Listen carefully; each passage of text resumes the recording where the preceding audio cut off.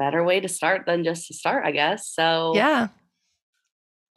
well, we have a few announcements to make. Whitley and I have talked it over, and we've decided that we're going to take a little break. Just we both have some things going on, and we need to take time for that. And also because we kind of want to take time to brainstorm, like go through what's worked, what hasn't worked, and come back at the beginning of 2022 with better content. And that's including this podcast, social media, literally all of it. So, I mean, we're excited. Yeah. And kids, just remember this isn't your fault. Your mom and I just have a few things to work out, We have and to go to therapy. it's gonna be better. Well, physical therapy is gonna be coming here for my grandma. Yeah, Whitley's going to be taking care of her grandma. Yes, she broke her hip this past weekend, so I'm also going to be a elderly caretaker now. I'm not elderly. I'm going to be taking care of an elderly patient. Depends on Maybe the I am day. You could elderly. be elderly. It's probably gonna age me a little bit. So Probably. Yeah, but we have some ideas in the works and some things that we've been talking about since the beginning that we just haven't had time to do. And this is going to give us some much needed time to kind of plan ahead. That doesn't mean our content's like going away. We strongly encourage you to follow us on social media, especially TikTok, because if we're taking a break here, then I kind of, my goal is to build up our content there. In the meantime, we highly, highly, highly encourage you, and we plead with everything we have in us to please leave us a review, especially if you're one of our listeners on Apple Podcasts. Their algorithm is just like basically we can't move up anywhere on their charts until we get a million billion reviews. So you can tell us your animal's name or what your favorite food is, but as long as you leave us that 5-star review, that's going to help us for when we come back. And the more reviews we have and the higher we move up, then the better our content can get for you. So please leave us a review. Please share us with your friends. yeah, well said. Well said. Help us help you help us. So please. So we all have a little bit of homework to do over this winter break. Yes, but we're going to come back stronger than ever. This is your winter reading. But we're not leaving you hanging because I do have a story for today that I'm excited for. We're going to end on a funny note because I'm going to tell you about the craziness of the 1904 Olympics. Welcome to Hysterical History, where we sit down, talk about our favorite stories, and of course, laugh. Your hosts are Whitley Trussler and Emily Gummery. All right, let's get this show started. Okay, I'm here for it. I'm super interested in the history of the Olympics, so yes. I can't wait to hear this. So a backstory real quick. Whitley and I talked about our goal for this like season 1 finale, whatever this is. And originally it was going to be us telling 2 short stories and then telling you that we're leaving you, but not forever. But Whitley's had a bunch of stuff going on, which is, life happens. Unforgivable. Which is fine because I have been Googling for like 4 days, like short, funny history stories that I could tell in under 10 minutes. I found this. I was afraid it would be over 10 minutes, but it worked out because you didn't have a story. So now I can take all the time I need. Because this is hysterical, and we're going to have a cameo of someone we've already told a story about. So it's coming full circle. Season 1 is ending very well. So, Whitley, let's travel back all the way to 1904. And at this time, the already starting off great. Yeah. So the U.S. held its first Olympics. This is the first Olympics we have ever held, and it's in St. Louis.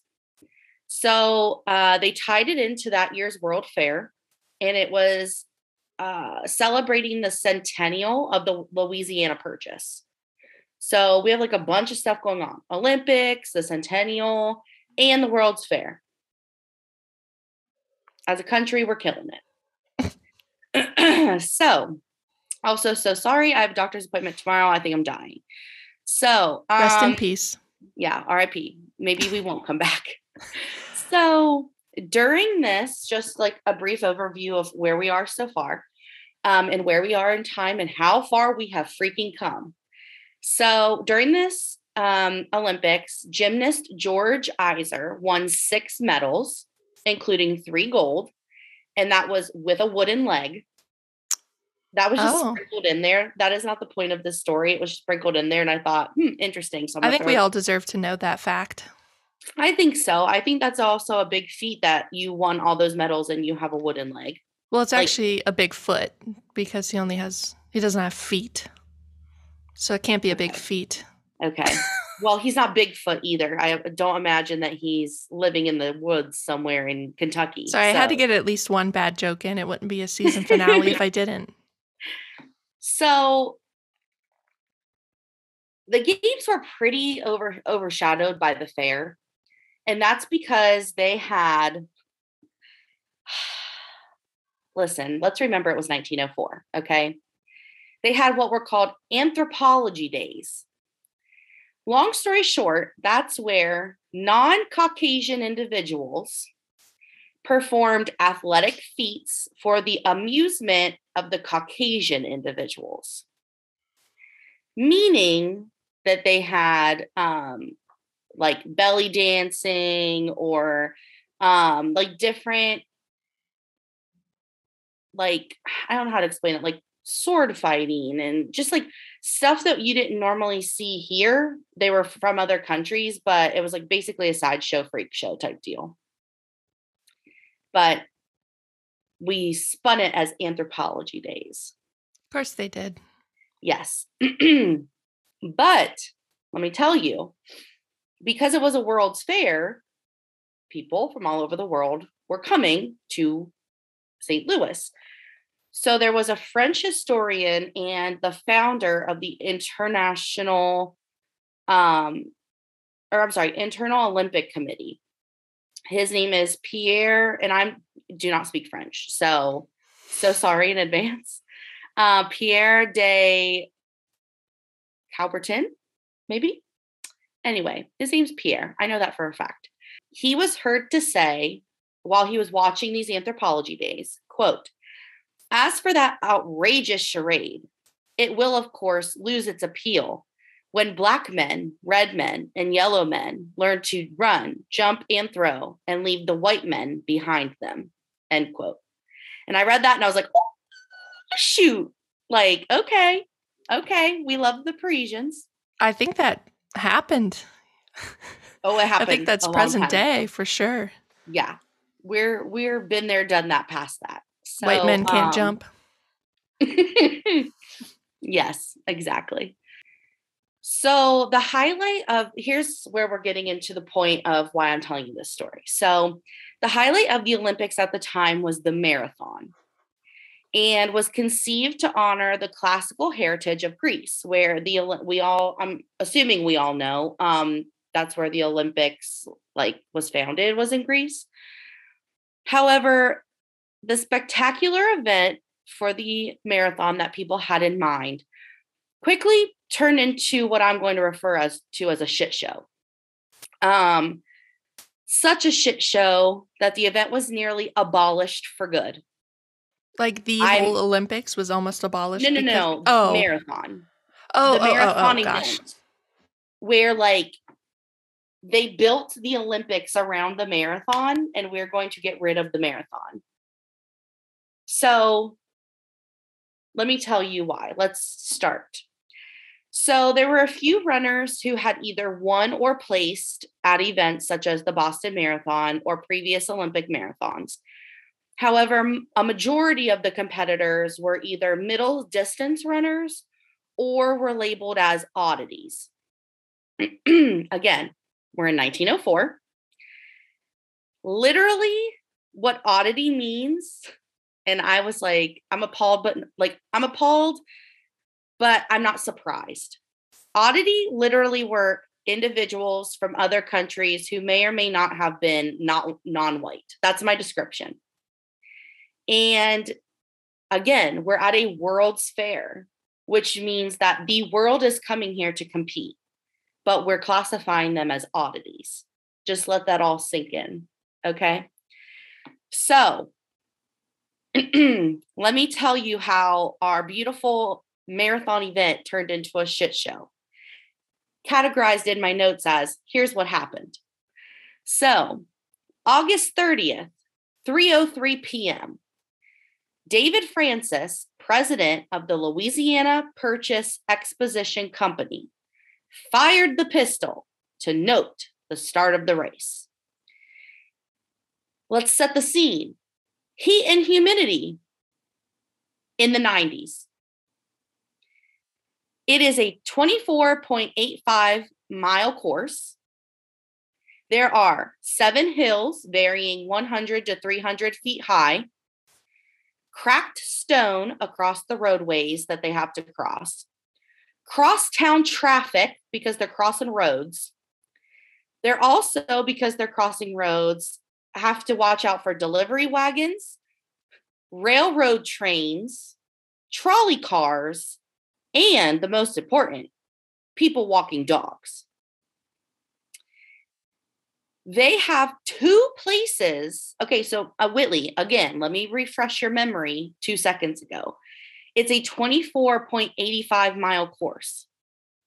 They only have 2 places to secure fresh water. First being a water tower 6 miles in. The second being a roadside well at 12 miles in. I mean, there's no way this was not going to be a disaster. But why do you, let me ask you, because I think this would be funny. How does this make you feel? And what is your opinion or thoughts so far on why you think this is? Why I think it's going to be a disaster? Why you think they only have 2 places of fresh water? Is it because like they don't have portable water? Is it because it's places where water would naturally be? I wish that was it. You want me to tell you why? Oh, I guess so. The blame resides with James Sullivan, who is the chief organizer of the games. They only have 2 places to secure fresh water because James wanted to test the limits and effects of purposeful dehydration. So it was decided that they would minimize fluid intake. So this guy's just experimenting on world-class athletes. Correct. And not telling them.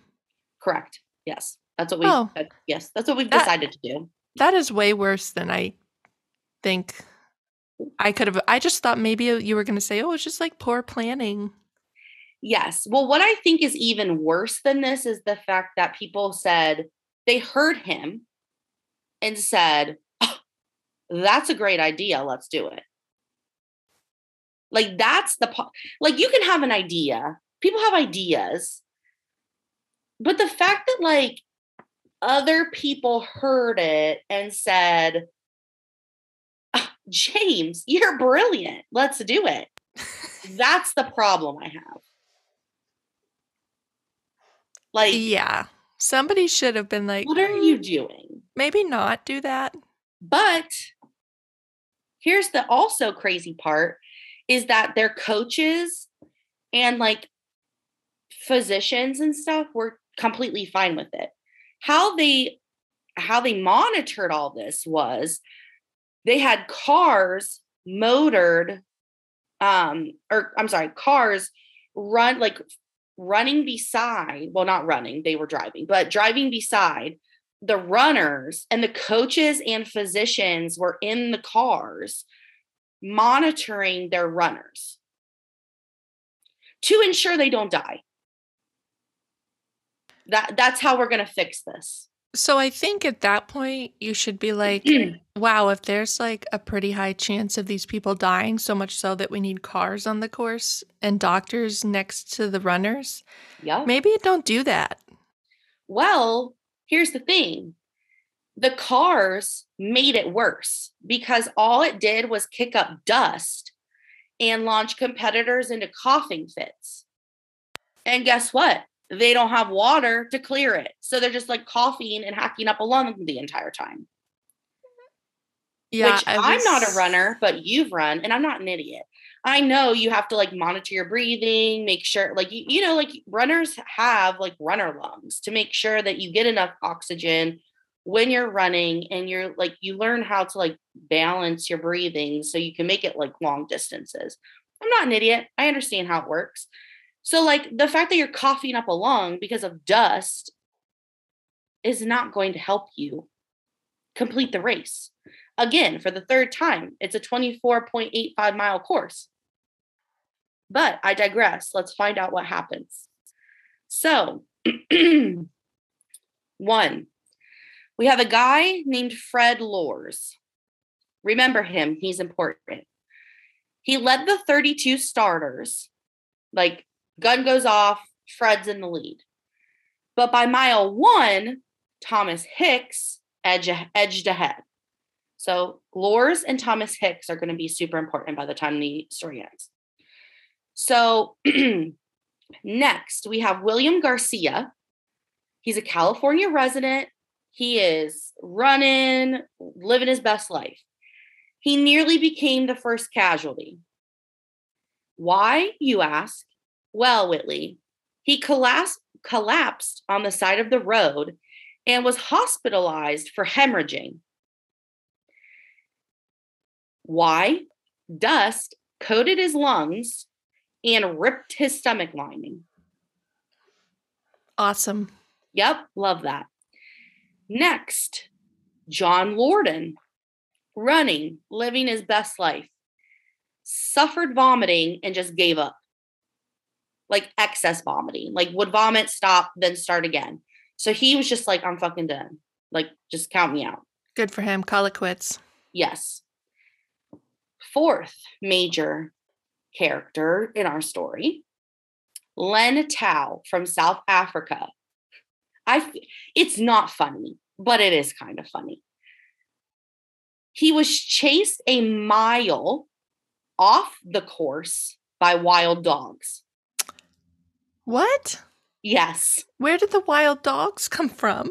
Well, because they're at this time, like, so the marathon at this time was not like a set course, like Boston or like the New York City marathon that just happened recently. Like, you're on paved roads, they section streets off, like they go across the bridge, you know, in NYC. So like people are off the roadway. That's not what this was. At this time, you literally, that's why I went through all this at the beginning. You literally were running for your life because they did not stop cars. They did not stop trains, nothing. They just said, here's the course. Whatever happens, happens. Including getting chased by wild dogs. Correct. Yes. So now he's out of the race. Next, we have Felix Carvajal, I think is how you pronounce his name. I couldn't find it. He's the one that cracks me up the most. So he was making good time, but that's aside from the fact that he paused to chat with spectators in broken English. He even stopped at a car and shared peaches with the passengers. He then stopped at an orchard and snacked on apples. So he's doing all this, but still making good time. That's probably because everybody else is dying from dust in their lungs. Including you. Oh. Yeah, you have to cut out all my coughing. Sorry. But he snacks on these apples. They're rotten. So now he's suffering from stomach cramps. So he decides to take a nap. During the marathon? Yes. Yes. So while he's napping, Sam Meller finds himself in the lead somehow. But now he's suffering from cramping because he's running in this 90-degree heat and he has no water and he has dust everywhere. So he's slowed to a walk because of his cramps, but eventually stops. So now he's out of the race. At the 9-mile mark, cramps plagued Loers. So now we're back at the beginning with Fred Loers. So he has a brilliant idea, Whit. He's going to grab a ride in one of the accompanying cars that's following the race to make sure they don't die. As he gets in and they motor him still on course with everybody else that's running, he waves to spectators and fellow runners as he's passing them in the car. Remember this because it comes up again. Oh, boy. So at the 10-mile mark, Hicks, who we talked about earlier, begged a 2-man support crew for a drink. They say, nah, man, you have not hit your 12-mile mark yet. But what we will do is we will sponge out your mouth with some distilled water. What? Swear. So 7 miles from the finish, his coaches decide, and we're still on Hicks, his coaches decide, okay, well, we're going to feed you this concoction real quick. And it's strychnine and egg whites. This is the first recorded instance of drug usage in modern Olympics because they're using strychnine. Interesting. Yes. Huh. Yes. You know, us in the U.S., a lot of firsts. They may not always be good ones, but we're at the beginning. So, Loers, he's in this car. He's motoring down, waving at everybody, looking at them like, sucks to be you, having to run. He's now recovered from his cramps. It's a miracle. And he emerges after he has now spent 11 miles in the car. So he did not run them. He was in the car for 11 miles. He gets out of the car, okay? Because he's like, my cramps are fine. Like, let me get out of the car.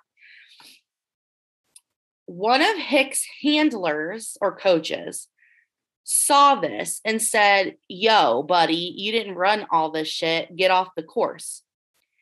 But he kept running and finished the race. And of course, like nobody at the end saw all of like his drive, like riding. So to them, he finishes the race with a time of under 3 hours.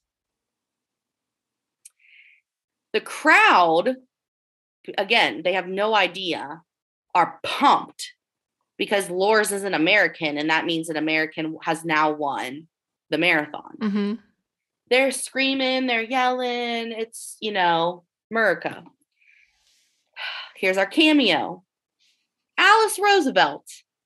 Oh. Places a wreath upon his head and is about to give him the gold medal when a witness says, quote, someone called an indigent halt to the proceedings with the charge that Loers was an imposter, end quote. Everyone starts booing because they now believe they've been duped, which, I mean, kind of is what happened. And Loers starts smiling and he says, I never intended to accept this. What do you mean? I'm not an imposter. I just wanted to finish the race and go on with this because for the sake of the joke, duh. Literally. That's really what he said. Yeah, word for word.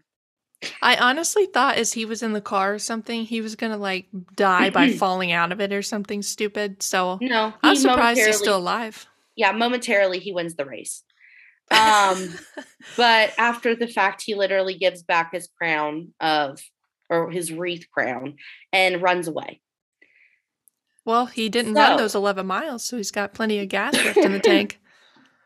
Yes. So we now have, our story goes back to Hicks. Mind you, a recap. When we last left him, he took a concoction of strychnine and egg whites. Okay. He's now grown ashen and limp because he's freaking taken strychnine. So he forces his legs to a trot once he has found out that Lors is now disqualified. And he's now the closest one to the finish line. Everybody else is way back, like dying, basically. So his trainers, this is why you vet people before you let people give you stuff. His trainers go, you know, it's a good idea. Let's give him another dose of egg whites and strychnine. Oh, no. And you know what's even a better idea? Let's have him wash it down with some brandy. Not water? Like, at least give the guy some water. Really? They were past mile 12. They don't have any more water, okay? Okay. Brandy or nothing. So they also soak his head in warm water, which again then comes back to, where'd you get the water from? If I were him and they were soaking my head in warm water, I've been sucking that water up like a fish. Yeah. Which, again, I don't know. It's not documented, so he could have been. I have no idea. But after all of this, he picks up his pace, but just a smidge. Whitley, he's now hallucinating. And he now believes that even though he has a mile left to go before he finishes, he's hallucinating so badly, he actually thinks he has 20 miles still to go. Oh my gosh. Yes, like that's where this man is, okay? It's funny, but it's not. But it's funny. Okay, so the last mile, he's begging for something to eat. And then he's also like, please let me lie down. Because he thinks there's 20 miles left. So he wants to like give up. And they're like, no, man, like you have a mile, just keep going. So Whitley, what do? They give him more brandy. He refuses tea. And he swallows 2 more egg whites. Oh my gosh. Now, remember, I told you at the beginning that they had 7 hills varying 100 to 300 feet high that they had to go through on the whole course. During this last mile, he has to do 2 hills. He walks up the first of the last 2 hills and jogs down the incline, which makes sense. Anybody's going to jog down an incline. But that's how, first of all, that sets the scene of like how far ahead he is, that he could literally like barely be jogging and walk up a hill and he still like is probably going to win. But he does that twice. Coming into the stadium towards the finish line, he tries to run, but he's like, his body is like done. So he's doing more of like a shuffle, kind of like what you imagine, like I imagine like a grandpa who's like 85, like running, like that's what I picture. Oh gosh. So sorry if you're a grandpa and 85 and listening to this. So it's so bad though that his trainers come in and carry him over the finish line, and they're holding him up because his body is so limp that all his feet are doing are moving back and forth in the air. He thinks he's still running, but they're literally holding him up. So he's declared the winner, which I feel like after all this, he deserves it. Like, yes, just give him, he could have came last, give him the winner. Okay. So It takes 4 doctors and 1 hour to even get him feeling well enough to leave the grounds. Just to leave. He lost 8 pounds during the race. During the race? During the race. Like he weighed 8 pounds more at the beginning than he did at the end. Wow. And we'll end it on a quote. He said, quote, "Never in my life have I run such a tough course. The terrific hills simply tear a man to pieces," end quote.